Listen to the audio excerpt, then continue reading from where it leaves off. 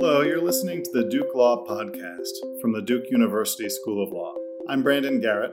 I'm the L. Neil Williams Professor of Law and the Director of the Wilson Center for Science and Justice. This episode has been selected from our regular schedule of guest speakers, panel discussions, and conferences. I hope you enjoy it. So starting with you, Alice, thank you. Thank you, Duke University, for having me on today. It is really a great honor for me to be here speaking to you virtually. I wish I was there in person. I can't wait to tour your university and also be a part of the things that you're doing there. Re-entry. When I think about my own re-entry back into society, I think about someone coming out of a time zone, a time warp. That's what it felt like for me, because when I went to prison in 1996, there was no internet. So when I came out, the entire world had changed around me. I was in this bubble and I knew nothing about phones. I knew nothing about Facebook or Twitter or these type of platforms, Zoom platforms. I recall when my daughter picked me up from prison that day, that I heard someone speaking in the car who said, begin route. It scared me to death. It was her GPS. And I think maybe that was Siri who was speaking to her, telling her how to get back to her home from Alabama. But my journey was a very long journey. Thank you, Brandon, for the introduction. I was originally offered just to give you a little bit of context for those who don't know as much about my story. I was a first-time nonviolent offender. I'd never been in trouble in my life. I was offered 3 to 5 years for my role, which was a minor role in a drug conspiracy. I made the decision to go to trial, and I was convicted of attempted possession and sentenced to life plus 25 years without the possibility of parole, because there is no parole in the federal system. Upon my release, having been incarcerated for almost 22 years, upon my release, even though I received a commutation, I still had the weight of being on probation for 5 years. People would see me at the White House, see me at events speaking, but at any moment, anything could have triggered a violation. There's so many collateral consequences, so many things that are put in place that can trigger a probation violation, which would have landed me right back in prison. For myself personally, that was a heavy, heavy weight. And I'm sure it's a weight that many returning citizens face. And unlike some other returning citizens, I didn't have the obstacle of trying to find employment, because I came out already having employment waiting on me. Even though I had a life sentence, I never stopped planning for one day re-entering society as a free woman. So I had job opportunities lined up. So I didn't have some of the obstacles that I saw other women had who recidivate, who came right back in. Prison became a revolving door, because when they came out of prison, they were locked out of good jobs. I've said that they're locked in when they're incarcerated, and then when they're set free, they're locked out of employment opportunities. Thankfully, I believe it was December of 2019. In fact, it was December 17th. The Fair Chance Act was signed into law, which impacted those who were seeking federal employment with federal agencies or with contractors. It allowed those who had criminal records or any convictions to be able to have more of a level playing field, where if they were qualified for a job, their criminal background, their past would not keep them from interviewing. Basically, it was banning the box. Now, after the job had been secured, the employer still had the right to do a criminal background check upon that applicant, but it didn't automatically exclude those from being able to apply for the job. That was a huge win for those who had criminal records to be able to apply for a good job. Many companies have followed suit and are now doing the same thing, but there's way too many who have not followed suit and just giving us, and I call it us because I'm one of them too, of giving us an opportunity. When I received a full pardon last year in August, that was like the biggest weight that was lifted off my back. I celebrated that the way that I almost celebrated my release. Of course, nothing could compare to my being released back into the arms of my family after over 2 decades in prison. But one thing that I saw in the stories that I heard from the women who returned back to prison was obstacles that caused them to reoffend again. And as I said, employment opportunities was a big thing. Also, having an opportunity for housing. Housing is a big thing. And many people return back to the very things that brought them into prison because the situations have not changed. They were still locked out of opportunities for housing. When I came home, I had a terrible experience myself with insurance. With having 2 weeks after I returned home from prison, I got very ill. I don't know if it was food poisoning or if it was nerves or if it was just a culmination of just being overwhelmed by walking into this new world. I ate something. I had to go to the hospital. I was so sick. I didn't have any insurance because coming out of prison, most don't have insurance. So I was stuck with this huge hospital bill, and I'm trying to rebuild my life that I'm really just now paying off. I had to pay it in increments because of no health insurance, no transportation. They come out without transportation to even get to a job. Another huge thing that I face and that those others face is having identification. There has to be changes where when a person comes out of prison that they come out with identification. I couldn't open a bank account. There's not too many things that you can do without identification. Even if you're stopped and you have no identification, it's trouble that's going to follow you. So there are so many obstacles to reentry that causes recidivism. Those obstacles must be removed. And one of the things that I've done, Brandon, since I came home, the organization that I founded, Taking Action for Good, a big piece of that, I fought for clemencies and pardons also, but sitting square in the middle is reentry. I help those who are returning get what I call their freedom legs because they come out like me. I know how it feels. I have practical knowledge, not just thinking about having a theory of what a person might need, but from my own experience, I wanted to be able to help those who were re-entering society get a leg up. People are not looking for a handout. They just want opportunities.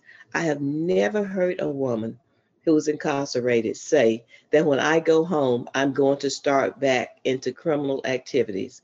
They want to go home, get a job, get housing, be productive citizens, take care of their families, reintegrate back into society. So I'm really working hard to help in those areas of reentry. And I cannot uh, not leave out the mental health aspect of it. There are so many who also need mental health to come out. So I help identify those needs. But I'll pass this on to my brother here, who is who's a fellow prisoner, uh, to talk about reentry also. Thank you so much, Alice. Dante. Good afternoon, everybody. My name is Dante Sharp. I want to thank first y'all for letting me come speak to y'all. I was sitting here listening to her, and it just it comes to me a lot, that it's a privilege for people to let you speak into their lives, and especially coming from where we come from and know how people kind of look down on us too. A lot of society look down on an ex-prisoner, whether you were innocent or guilty, but she said a lot of good stuff, a lot of stuff that was, you know, brought back memories. And when she was talking, I was just picturing when I was in prison, going to school and things like that. And I was thinking about re-entry when she was talking, and getting out. I did 26 years, and when she said she had a life sentence, I had a life sentence for something, a crime I didn't commit, and did 26 years. I went in as a teenager and came out as 44 years old. About the phones and things like that. Everything was so different, the technology and stuff like that. And I was thinking about re-entry when she was saying re-entry, and just the name of the meeting, the program we have here, re-entry. Re-entering the world, society. It starts in prison. I learned that it starts with you in prison. When you first go into prison, you have to have that mindset that you're going to prepare for your re-entry. Even though I was innocent, I still said that when I went in there. I said I got to be ready when I do get out, because I always had hope that I was going to get out. I didn't know it was going to take that long. I just didn't know when. But as far as my re-entry into society, it was kind of up and down. It's been kind of up and down, emotionally, physically, financially. It's been because of the job I got from Forward Justice. Because when I was in Greenville, I left Greenville and went on to Durham because of Reverend Barbara, Teresa, Duke, Forward Justice, and a lot of other people helped me. Teresa always said it took a village, and it did. It took a lot of people, to help me on the physical aspect and some of the emotional aspect, because there's some certain parts of the emotional aspect and the mental aspect nobody can't really help you with unless you open up your heart and your mind to people, and that's kind of hard. Now, I used to think it was just hard for a male, but it's hard for females too, especially when they've been through ordeal like that in prison, when you got so used to and you did a lot of time to where you had to close your emotions off and close off certain parts of yourself to not let the system, the prison life environment seep inside of you. That was a big fight for me, especially having a life sentence when you don't see no light at the tunnel, so to speak, even though I did have hope. But my re-entry part, I struggled in. The main thing I really get now is the mental part, as far as it's a little fear still with me because of the freedom that's out here. The freedom, when I say that, I'm saying people are free to come in your house and kill you. See, in prison, you got fences around you. You got guards walking through, they locking the doors. But out here, prime example, we just moved in a house, so I'm in Charlotte now. And somebody in this nice neighborhood, it's a nice neighborhood, friendly, kid friendly, but somebody that's broken the car out there in the yard. We've been here probably 2 months, and ever since then I haven't felt safe, because I feel like if they're bold enough to come to the yard in this neighborhood, that they're bold enough to come in your house. So there's no fences, and my sleep patterns are thrown off because of here, because I'm always expecting somebody to try something crazy because of what I went through. I wake up 1, 2, 3 o'clock in the morning every day. That's why I was yawning a while ago, because I've been up since like 1:30, and it's constant. And I go back to sleep during the day, in the morning sometimes. Then I fall asleep heavy at night. But that's part of the impact, and the part about the jobs. When I first got out, I filled out applications. I wanted the job. I had never worked a job in my life or cashed a check in my life. So I filled out a couple of applications in a furniture store and places like that. And one furniture store I called, when I heard my name, hung up on me. I called back, and I figured that was because of the notoriety behind my case and all the marching and stuff in Greenville and things like that went on. A lot of people kind of scared to touch me. So I called the job back, and when she heard my name again, she hung up again. I said, dang, so I won't trip, and that got to be what it was. So I got tired of trying to get jobs. Then I didn't have no kind of background. My background was prison and prison jobs, but I just found out that you can use your prison job on the application, but you know how that is. And by me being innocent, I have to get my record expunged. That hasn't happened yet. We're working on that. When I got out, when you're innocent and you get out of prison, they really open the doors. It seems like they kind of angry at you or punishing you for being innocent, and they put you out. And when you get out, you don't have nothing. The same program that's offered to a guilty person are not offered to an innocent person. Only thing you can do to hope you get a pardon of innocence from the governor, which I haven't received yet, we're working on that, trying to get that. Or you can have a civil suit, and those they're not mandatory. You might not get there, or you might, or if you wait 5 or 6 years. So when you get out being a wrongfully convicted person, it's really more difficult than people think it is, and it's sometimes better off if you're guilty getting out, because you have more options. You got, you can go to the social service to get food stamp. They got different programs set up for a person on parole that a parole officer can help them get. But being innocent getting out, you don't have none of that. If it wasn't for Forward Justice, Duke Wrongful Conviction Clinic, Reverend Barber, and all the other people that helped me, it's so many I can't name them all that helped me before I got out and since I've been out. If it wasn't for that, I would have been, just an innocent man that got out. So that's why I left and went to Durham, and then now I'm in Charlotte. And now I talk to guys. I do a lot of public speaking on voting rights. I speak on the COVID-19 in prison, trying to get guys out. We got a victory recently, 3,500 people getting released. Second Chance Alliance, getting people second chance, getting the records clean, expunged, so everybody can have a second chance. I do just a lot of speaking and interviews on news stations and things like that. And like I say, it's a privilege to be able to do it.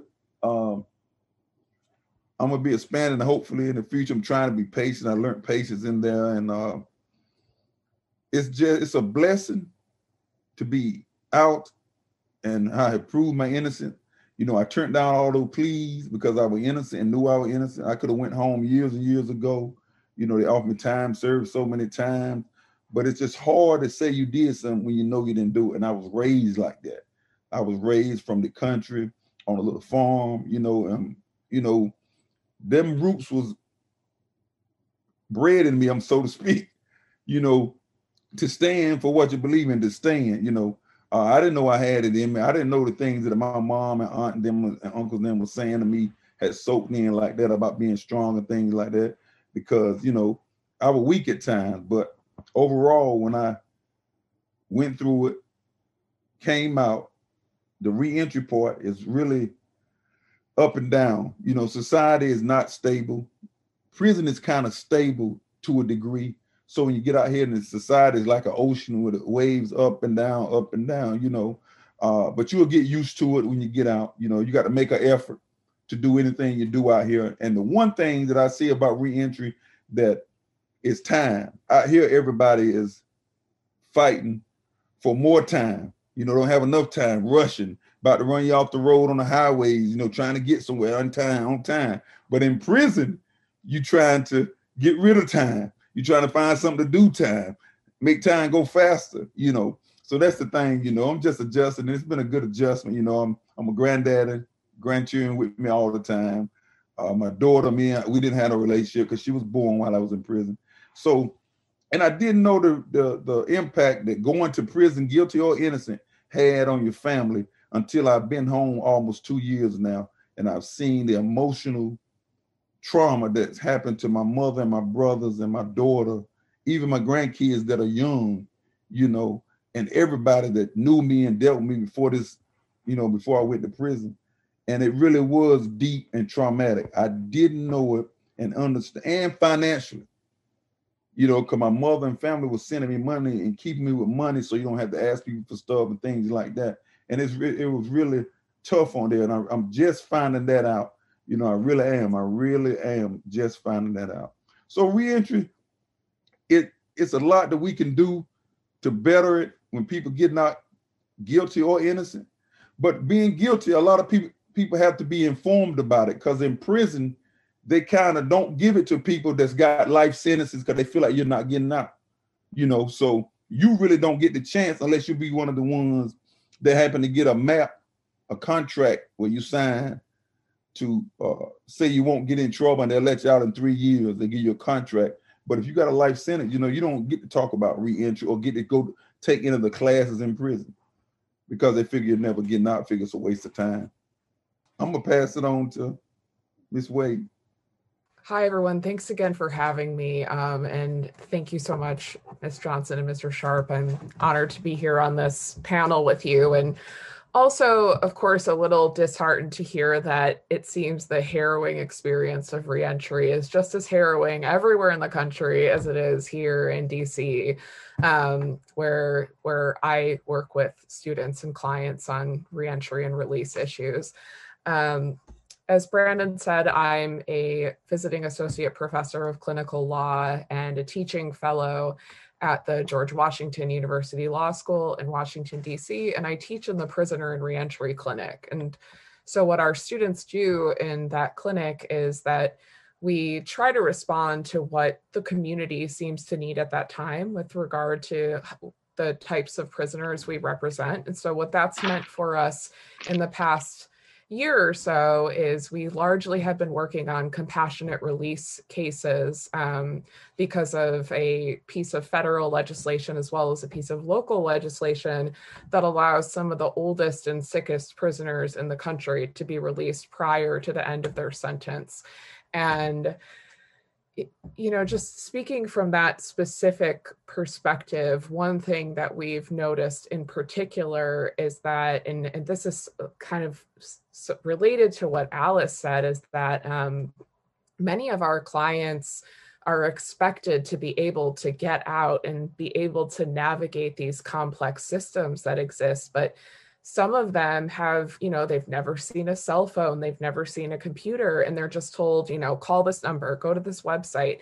And it's such a fragmented system, and it's so hard to access. And if you don't have a lot of experience accessing systems like that, it's really hard, and it's hard to be given the runaround. And in our compassionate release cases, the release happens so suddenly. And I've really never seen anything like this in my life prior to compassionate release. But the thing that we see happen now is the court grants our client's motion, and then literally the next morning they are on a bus or a plane and they are on the way back to DC. And, we never know when to expect that court order.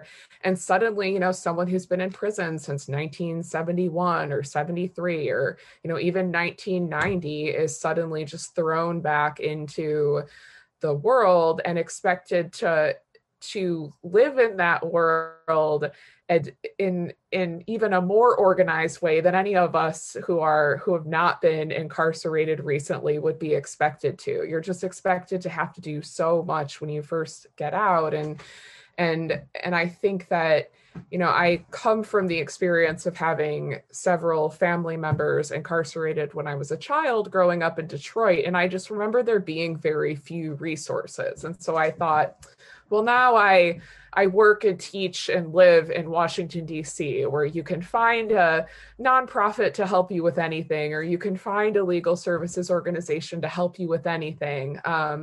But what we've found as our clients are getting released is that the system is so fragmented that there's not really kind of one place or one agency that sees it as their responsibility to coordinate reentry. And we actually do have an agency like that in here in DC, but our students who have been working with our recently returned clients have found that it's sort of another place that just kind of gives you a phone number to call. And that can be really tough to deal with. So, all of the issues that Dante, you mentioned about IDs and stuff, these are all things that we could start to take care of these while folks are in prison. I think I saw someone in the chat recognize, why are we not ordering Social Security cards for people who don't have them? It's a simple process. You're, sitting in a prison that has all your records that proves that, they know who you are, but we're not doing those things. And so I think that what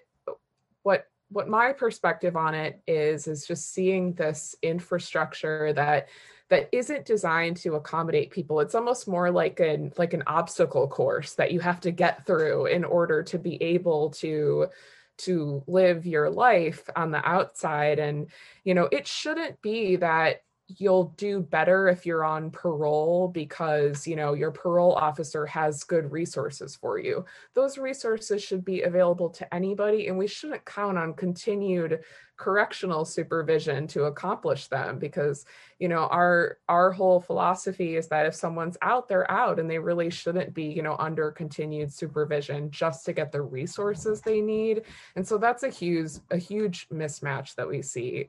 And, speaking from the perspective of how some of our students have been experiencing this, I teach at a law school where people often, our students come and they get excited and they work on a case, and then the motion gets granted and they're like, well, we did our jobs, welcome home, and, have a great life. And we've been, we've been having some discussions in our clinic among our students about, what can we be doing to support people, and what should we be doing as attorneys to talk about what it's going to be like once somebody gets out, because these are conditions that we know about that someone who's been in prison for 40 years might not know anything about. And so I think that's an important thing, just from the practicing lawyer perspective, is to think about, when does your job begin and end, and what can we do to support people? Because I think we certainly know that, the rest of your life kind of begins the day that you get out. And we don't have a lot of resources for people. So we're in a position of trying to figure out, what can we do? How can we facilitate that and make it easier? And a really unfortunate thing that we're finding out often is that when you have trouble getting a resource that you're fully entitled to, one of the things that a lawyer can do for you is call that person up and say literally the exact same thing that you told them and get you the benefit. And so that's another thing, is kind of these public systems, they're not trained to trust people who are returning citizens, who are trying to navigate their own reentry. And they shouldn't be trained to only do something that you need when a lawyer calls or when a social worker calls. These need to be systems that are accessible to everyone. And right now, unfortunately, we're not seeing that. But where we do see it, and where I would love to see our institutions better mirror a lot of what's happening in the community, is that the support among families and communities for people returning is incredibly awe-inspiring. I've seen people who said, well, I haven't seen this person in 20 years, but sure, he can, live in my extra room, or I'll go pick him up from, the bus stop, or he could stay with me for a few days. And that kind of support, that kind of community support, is really stepping in where a lot of institutions are failing people. And I would like to see institutions learn more from our communities about what it really means to welcome people back. And I would love to see something like that happen, rather than these sort of sterile, faceless institutions that don't necessarily have an idea of specifically what people are dealing with when they come out of prison. So I'm really looking forward to the rest of the session, and I appreciate your time. Thank you. Thank you so much, all of you. And everything that you've been saying has been triggering lots of really interesting questions and comments and reactions on the chat. It's hard to even know where to begin, but there's some really, really interesting questions that I wanted to share with you all and see what you each had comments on. Where to begin? One question was about the emotional side of this, and specifically mental health resources. And so one of the questions that Kenya Dalton just posted was, what behavioral health resources are available during reentry? I'm also interested, for those who are engaging with reentry issues right now, just even when they are available, provision of behavioral health resources during the pandemic. I've certainly been hearing from my colleagues at Duke Medicine about the special challenges right now. I'd be interested in your reactions to that side of reentry, the behavioral health side, whether it's substance abuse, whether it's mental health. Well, from my standpoint, from what I have been seeing with people who have recently received clemency, and like compassionate release, clemency, these rounds of clemency, the ones I've been involved with, they are immediately released also, just as I was. an hour and a half after I received the news, people probably saw me running across that road pretty fast for a 63-year-old woman to rejoin my family. But as I've been able to help those who have been released navigate, who needed mental health, I immediately contact the state.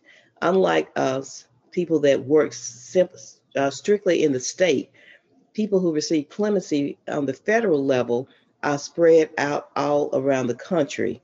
So I find out what is being offered in the town that they're in the cities that they are in to help with mental health. And I try to get them literally crisis mental health, because when they come out, some of them are so afraid. I've had one individual that was so afraid upon their release that I had to help them get immediate help. The families were closing in, they didn't understand. And something that Dante said, when one person goes to prison, their families do that time with them.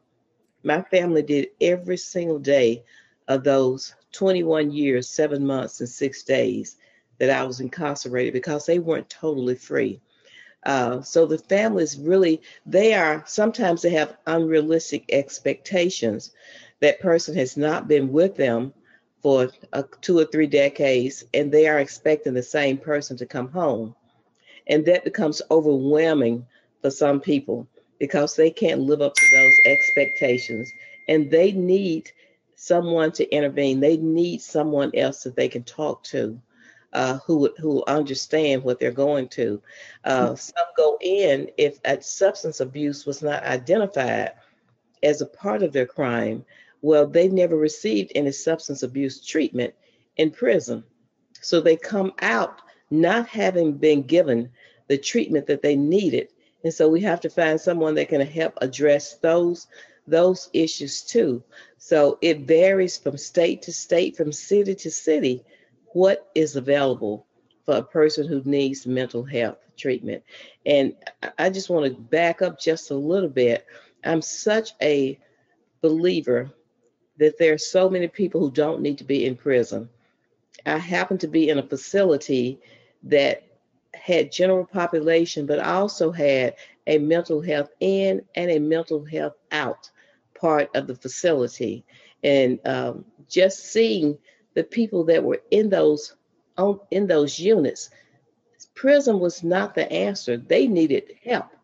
And to recognize that, and to have prison guards who really, some of them are, well, they're not really trained to be mental health specialists. It's just like having police now who may enter a crisis, be in a situation where someone really needs mental health. Well, they're not really trained to address that. It's the same as officers. And so people come out needing mental health help. And so that needs to be assessed. But as with compassionate release, with clemencies, those things are, when you're released immediately, you really don't have time to address those. But even with probation, because most people come out there still on probation, that's where a good probation officer can come in, even though I know that they're not mental health experts. I think that should be just a part of someone who spent years in prison. It's just having someone to talk to other than family, to see if there are mental health needs that exist. Yeah, and your point about family is so important too, because it's something we always talk about when we talk about incarcerating people. We always talk about what it does to communities and families when so many people are locked up.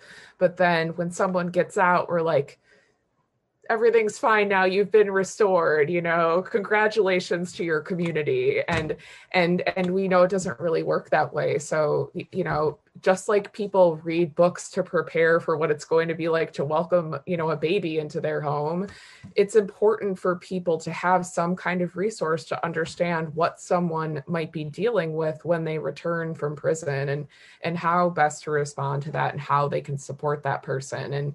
And this kind of reminds me of what Dante, you were saying about, how hard it is to get the kind of material relief that you need when you actually spent time in prison for something you didn't even do. And that's also an area where I've increasingly heard people talk about, like, what would it look like to give reentry support to a community in addition to an individual? So it's similar to kind of the reparations context, is if we say, especially, if you were innocent and we want to make you whole once you're out, we know that it wasn't just you that was harmed. We know that it was the community that was harmed by your absence and harmed by the resources that were put into incarcerating people rather than giving them resources. And so people just sort of end up back in the same situation, which is why I think it's so vital that we consider families as part of the reentry process. But as you know, it's, if you're a family member of an incarcerated person, you can't just walk in somewhere and qualify for something that's for returning citizens, if you want mental health services or something like that. So it's definitely something I think we should consider when we're thinking about, what do we want our reentry infrastructure to look like, and what should people have? We just cannot forget about communities and families.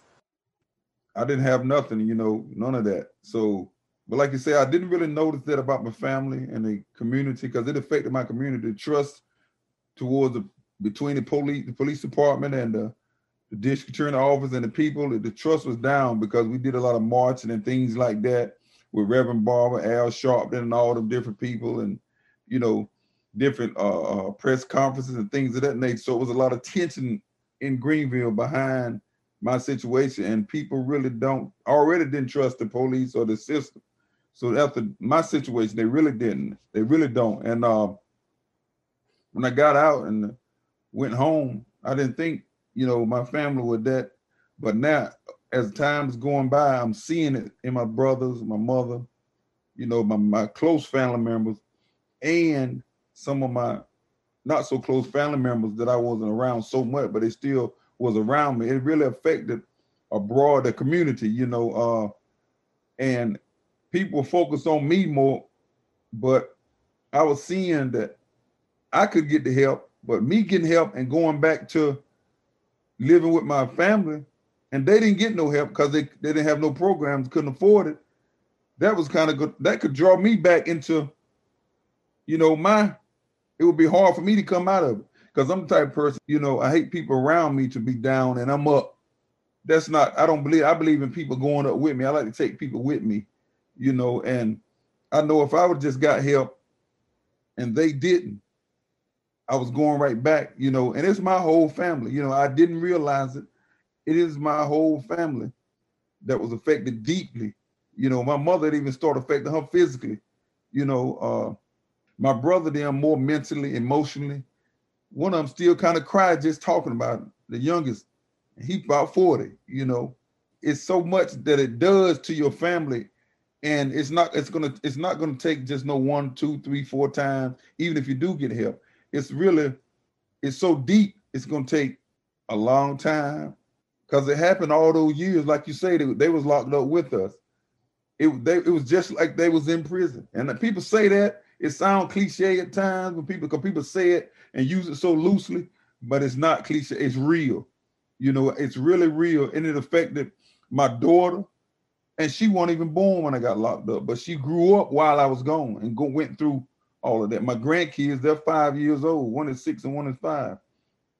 And they're even say, "Granddaddy, you were going to prison." They talk about prison, to me when they see me, because they know I was in there, and they kind of, and it's so much that's been in there's no, because the average person can't afford counseling to go to no therapist or nothing like that. The average person, because it's, it's high. You can get, they probably can go through social service, but it's going to take long because the way the system's set up. And like you say, with the coronavirus right now, but it really has affected our family members so much in the community. And I didn't see it like that, but I did. The longer I be home, the more I see it, and so much light will be focused on us, whether we're guilty or innocent getting out, that they're not really focusing on the community. It's like, I'm going to give y'all back this person and we're going to help this person. But the person that And it's, don't get me wrong, it's not their fault that the person, that whether they were, if they were guilty, going to getting locked up, nothing like that. Don't get me wrong. My situation is different, but it's still things that we have to do. If you're trying to fix that, you got to fix more than the person that's getting out. That person needs more. It's more than just about that person. It really is, because the whole community need to be made whole. From family, because families make up communities. So you got to help the families. I'm part of the family is part of the community, and the community as a whole is a part of the city. And so that's what we need to do. Try to come up with something, to help the whole process, the whole pie, so to speak. Well, Dante, one thing that I have seen a change that has been taking place in this nation. Much of the stigma of being an incarcerated person, a formerly incarcerated person, the stigma that the families felt too, it's like the veil of shame has been lifted. More people are talking about, and they're not so ashamed to say that I have a loved one who's incarcerated. Even those who are incarcerated now are feeling even the benefits of this being so broad now, and people talking about it, having these type of dialogues, having people speak at different places.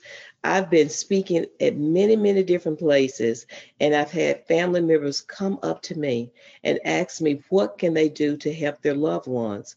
A lot of this change that is taking place is because so much of the stigma and the shame of having a family member who's formerly incarcerated or is incarcerated now has lifted. So just getting this out there, the healing process is taking place, is continuing to happen in my family.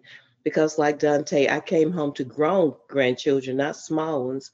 I had a couple of small, but they were mainly grown. So I'd missed all of their lives. They talked to me on the phone, they visited me, but they didn't know me as a free grandmother. And so really, I'm finding that to be the fun part of us getting to know each other. I'm just happy to be back at home with my family. I know I don't have all of the solutions. All of this is healing, but it is such a joy to just be back in the community and to be back with my family. And together, we are working out all of our issues. One approach that a few people are mentioning in the chat, which I wonder if it helps people with adjustment, helps with the feelings of shame. Some people were talking about the role that peer support can play in reentry, where it's available. I mean, it's obviously not available a lot of places, but for someone who is themselves reentered to be able to give advice and to counsel. Are you all seeing more resources for that, more of a focus on developing peer support networks? I know, in the innocence community, there's an emphasis at the network conference every year. We want exonerees to talk to each other about what they went through and what reentry was like. I know here in North Carolina, there's some more work being done to try to make that available. So a big gap there. And part of what I do in my organization, TAG, is those who have been released, they then become a support person for those who are being released, who are released. And they check in on the others to see what their needs are, what they're going through, and also to have a listening ear. We're just really getting this. We're kind of feeling our way through the dark right now. And we're using our own experiences to help those who are coming home. So the peer part of it is extremely important because they'll talk to us before they'll talk to you. Yeah, that's the thing. It's so important to have somebody to talk to who maybe doesn't have a specific goal in mind except to listen to you, which is kind of not the typical types of programs that we want, like that we make available for people. So it's like, I see some people in the chat saying like, to qualify for this, you have to have a substance abuse disorder to qualify, for this. And so it's like a peer support, which I would love to see that built up more, would be something that actually just provides a space to discuss things with people, and also might make people feel a little bit more comfortable. Maybe if you've got someone else to talk to this stuff about, maybe you feel a little bit more comfortable around your family because like you've had the chance to process those things. But unfortunately, we don't see a lot of that infrastructure here. I think that the way in which we see in which we see, people who were formerly incarcerated sort of used as support is more on the kind of anti-crime side of things. It's sort of, reach out and squash neighborhood fights or something like that. And I don't want to say that that's not valuable, but there should be times that we're providing just pure support to people. So if peer support isn't going to, stop some other crime, that's fine, because what it's doing is benefiting the person who is reentering. And so we really need to recognize the expertise that people have and the uniqueness of that experience, because people have a lot to say about it. And unfortunately, I really don't see a lot of peer support type stuff happening here in DC. And although there are tons of informal networks for it, but it's a little bit harder for the folks who are already kind of isolated from that community to enter that. And so that's a difficult thing. And it's just really not something we see, which reminds me of another thing I wanted to mention that I've seen in some of the comments, which is there's one issue in reentry, which is not knowing about what is available. But then there's the other problem, and especially we see this with housing, where the thing you need and the thing you want, but it's just not available. And so that's the other thing that I want to encourage people to think about, broadly, is what do we need more of for everybody? Because often it's people who are returning citizens or people who do have criminal records who are getting excluded from this stuff because everyone's saying, oh, we only have so much of it to go around, and who are we going to give it to? This innocent person or this person who has a record. And so that's why we see all these restrictions on who can live in public housing and all of this stuff. And it just having not enough housing for everyone allows us all these opportunities to decide who's deserving enough to get it. And so one of the things that, I always think about is what can we do in our communities to make sure that everybody's needs are met, and that everybody always intentionally includes people who are reentering, because then we'd really have a landscape of resources that's actually helpful. Because if somebody is searching for a resource, they should be able to find it. We've got enough money for it. We just need to kind of put those things into action. And so I do want to be clear that it's not just that people can't navigate the system. Sometimes this stuff it's just not available. On navigating the system, I also thought it was really powerful. I think Dante, you talked about this, and we have some stuff in the chat too, just about basic things like getting a driver's license. Getting basic ID documents. I remember an exoneree that I worked on his case when I was a lawyer. I spent weeks trying to get him his driver's license in Georgia, I think, and his birth certificate was in Brooklyn, and he couldn't go to Brooklyn. And anyway, it was a nightmare getting that driver's license for him. But just the basic documents you need to then get insurance or to get a job or to show who you are. There's some people in the chat just saying how outrageous it is, how hard it is even to get an appointment to get a license. Well, in my situation, man, when I came home, being exonerated, and people saw it on TV and the news, and everywhere I went, people coming up to me, hugging me, giving me money, and making me feel uncomfortable. But, I got somewhat a little favor in that area, because I went to the driver's license place, and I was so nervous.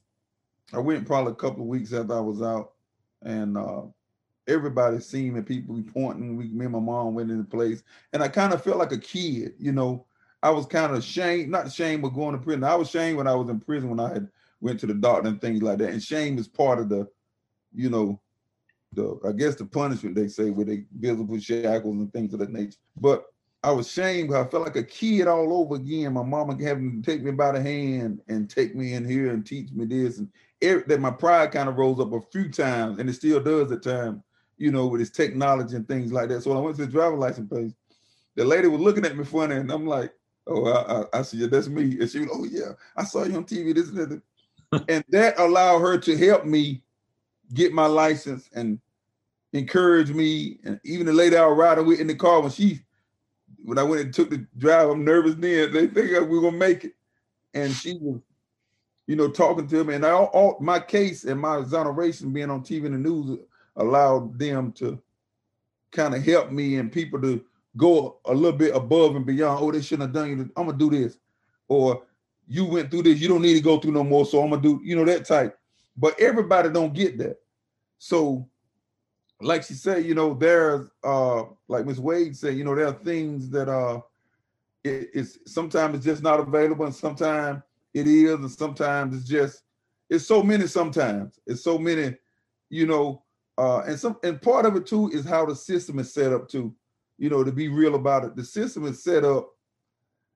From what I saw from being wrongfully convicted, if a system don't want to, I went to everybody, governors, wrote Obama, went to, city council people, mayors, and everybody. A lot of people, politics played a big part in it. People are scared to touch things like that. But if your system that's set up to, I guess, control our society, if it don't want to see the truth, that tell you a lot about it anyway. That tells you a lot about our system and people. If you don't want to see the truth and fix the truth when you've seen a wrong has been done and it's been like that and been going on, that shows me that the system really is flawed badly, and it don't need to be, tweaked enough. It need to be totally revamped, changed. And that might not never happen, but we still can change and add something here and change something there over the year. We might not see it in our lifetime, but like I say, things take time, and dealing with the system, it really takes patience and long suffering to get what you want, to accomplish your goals when you're dealing with the system, and with these changes that we're talking about here, and with the reentry program and things like that, just to bring it all the way down to the bare bones of it. You got flawed people running a flawed system, so you can believe all the way they use the system is going to be flawed, the way it come out. So, I know it better than anybody, probably, because I went up and down. I went through all the courts back down, appeals, MARs, habeas corpus, everything corporate, anything you could name over all them years, But eventually, through my hope, faith in God, and a little patience, because I want patience most of the time, it happened.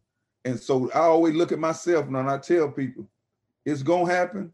The change gonna come. It's already in the process. Like Alice was saying, this is the time, and I believe this is the time to push as much as we can all the agendas about reentry. The criminal justice reform, second chance, all voting, everything. I think this is the time right now.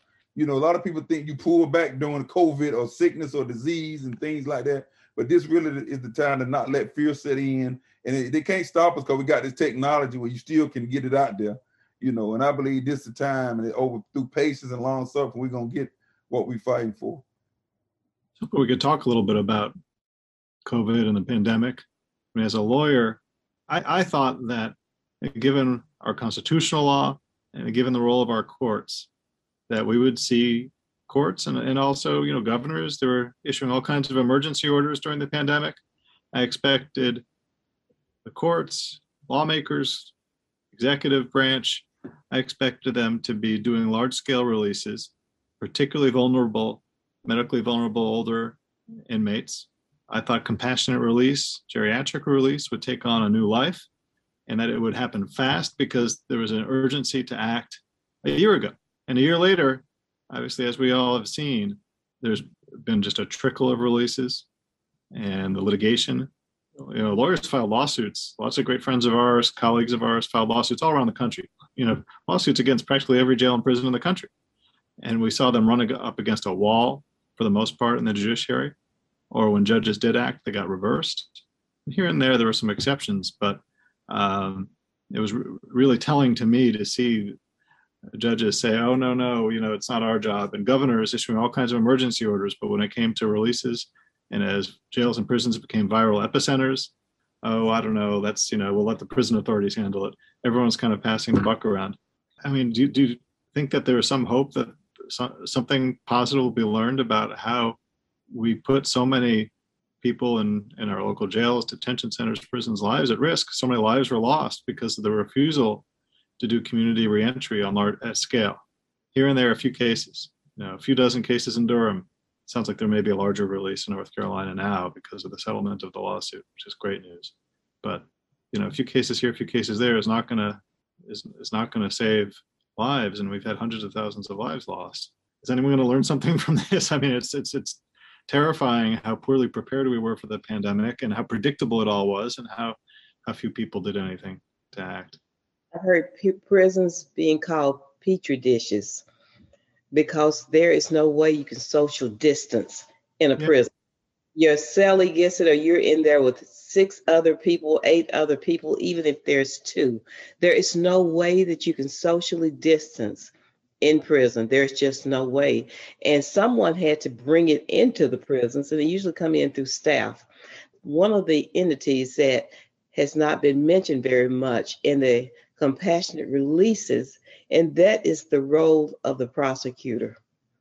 The prosecutors have fought so hard against prisoners receiving compassionate releases because they are still angry about a crime that may have taken place 20 years ago, 10 years ago.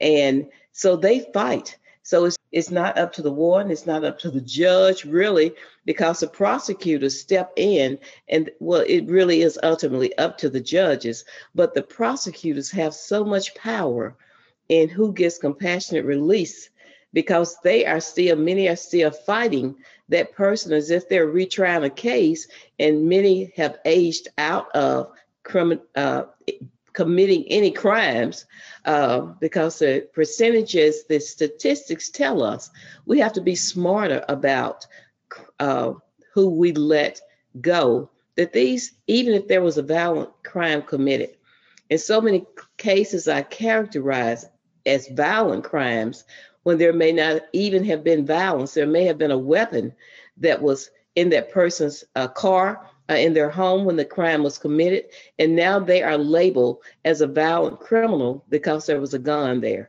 a violent charge. So it's the prosecutors are really given a lot of power in the courtrooms to sway or to not allow a compassionate release to go through because of them fighting that person so hard who they don't even know anymore. They just know about a crime that was committed 20 years ago. And the first thing they'll say based on this, when that person no longer poses a safety risk to the community, retribution has been enough. So why are we still keeping them incarcerated? But that goes back to a broken system, to things that need to be changed in our criminal justice system. And I think that the more that we are exposing these cracks and these big flaws, the more that we as citizens must act. If you see something that is wrong and you step away from it and you do nothing about it, when you've got the opportunity to use your voice, to use your vote, then you are now a part of the problem.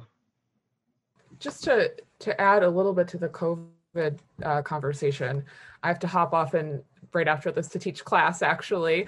But I think I echo what everyone else said, and I think the one thing that I would take away from litigating these compassionate release cases in particular during COVID is that we really have the opportunity to do that now, basically because of COVID. And the one thing that it has done that I will say that I appreciate being able to do is actually being able to educate judges about what it means to be in prison for as long as our clients have been in prison, because the people who apply for compassionate release are typically people who don't have any other avenue to get out of prison. So they're going to be serving to the end of their term, or they're going to get compassionate release.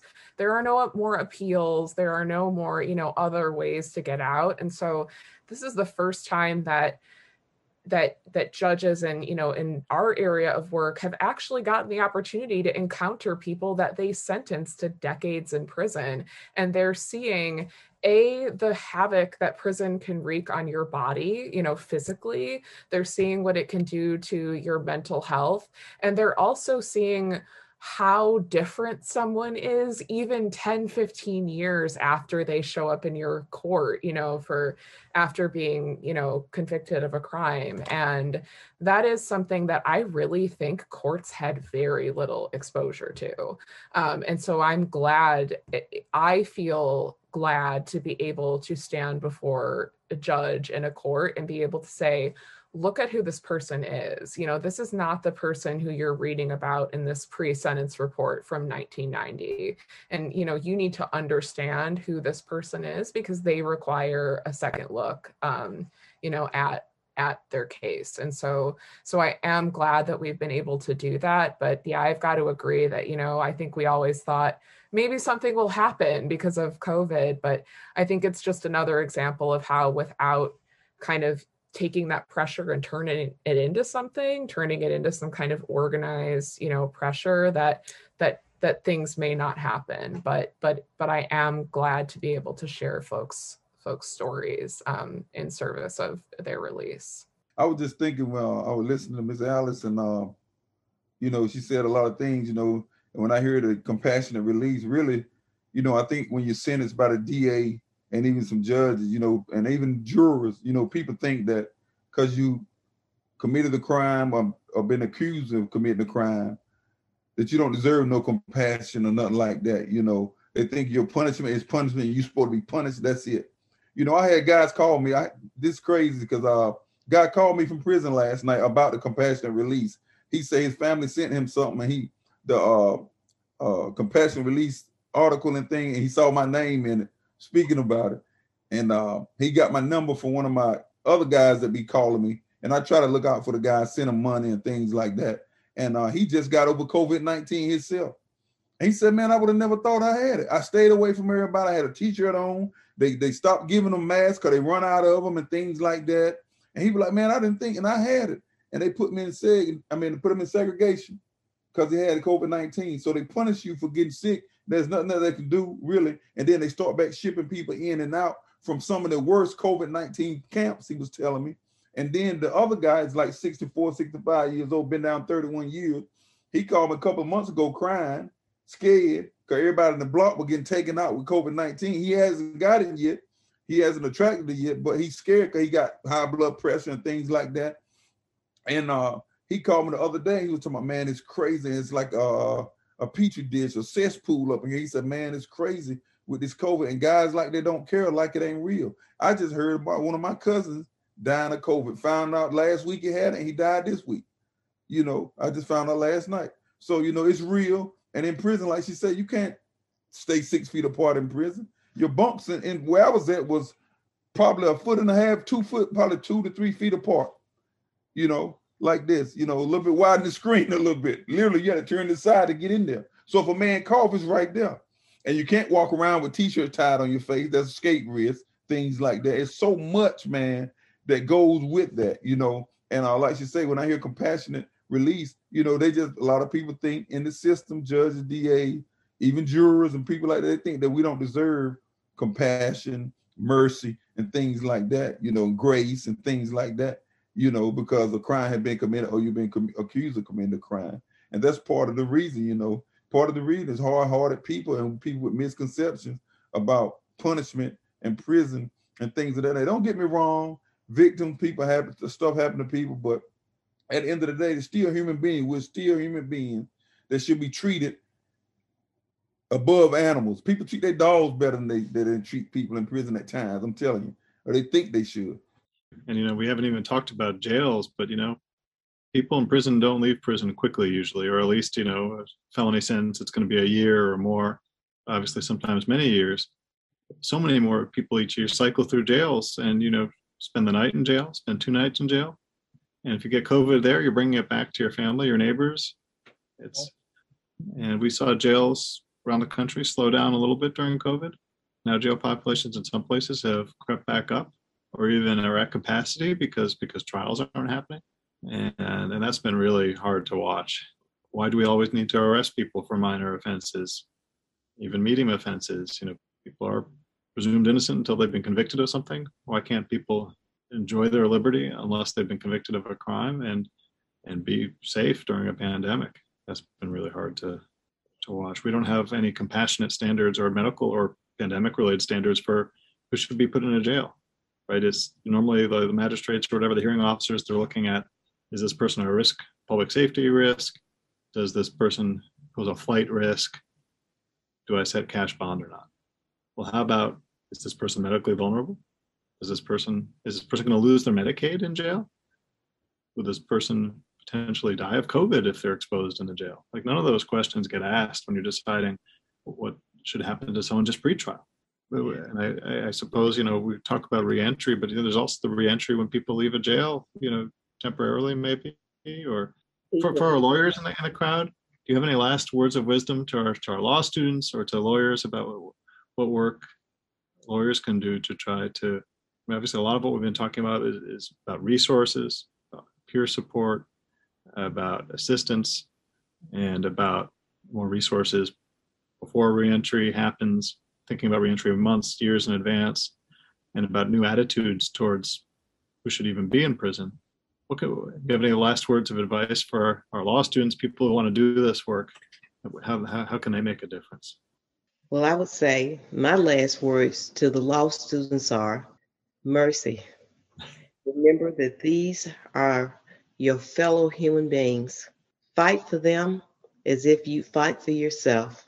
Be merciful. We want mercy, but sometimes we forget to extend mercy.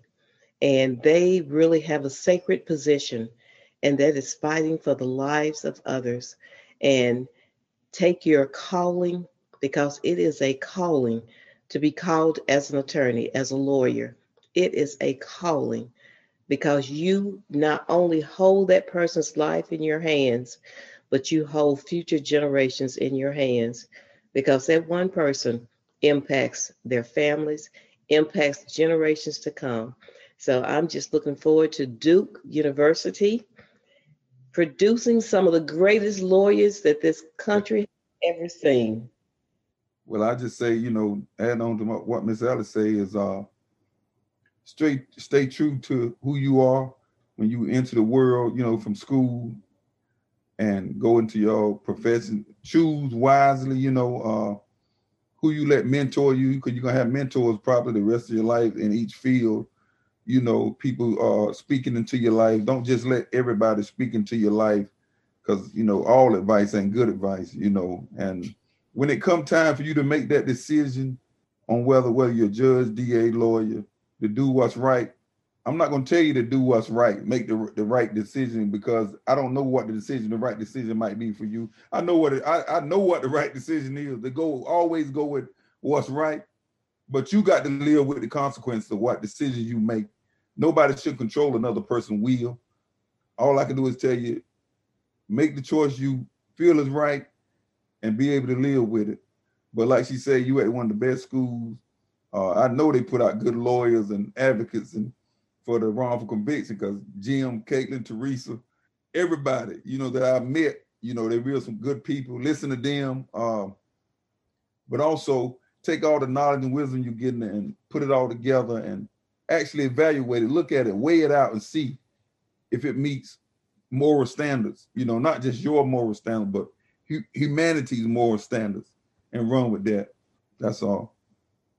Cannot thank you enough for joining us today. And thank you to all of you who are contributing questions and ideas on the chat. It was a really, really wonderful, rich discussion everyone was having on the side in the chat.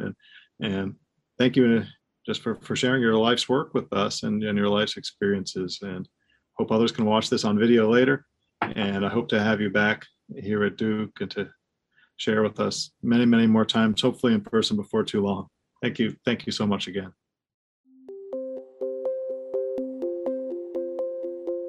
Thank you for listening.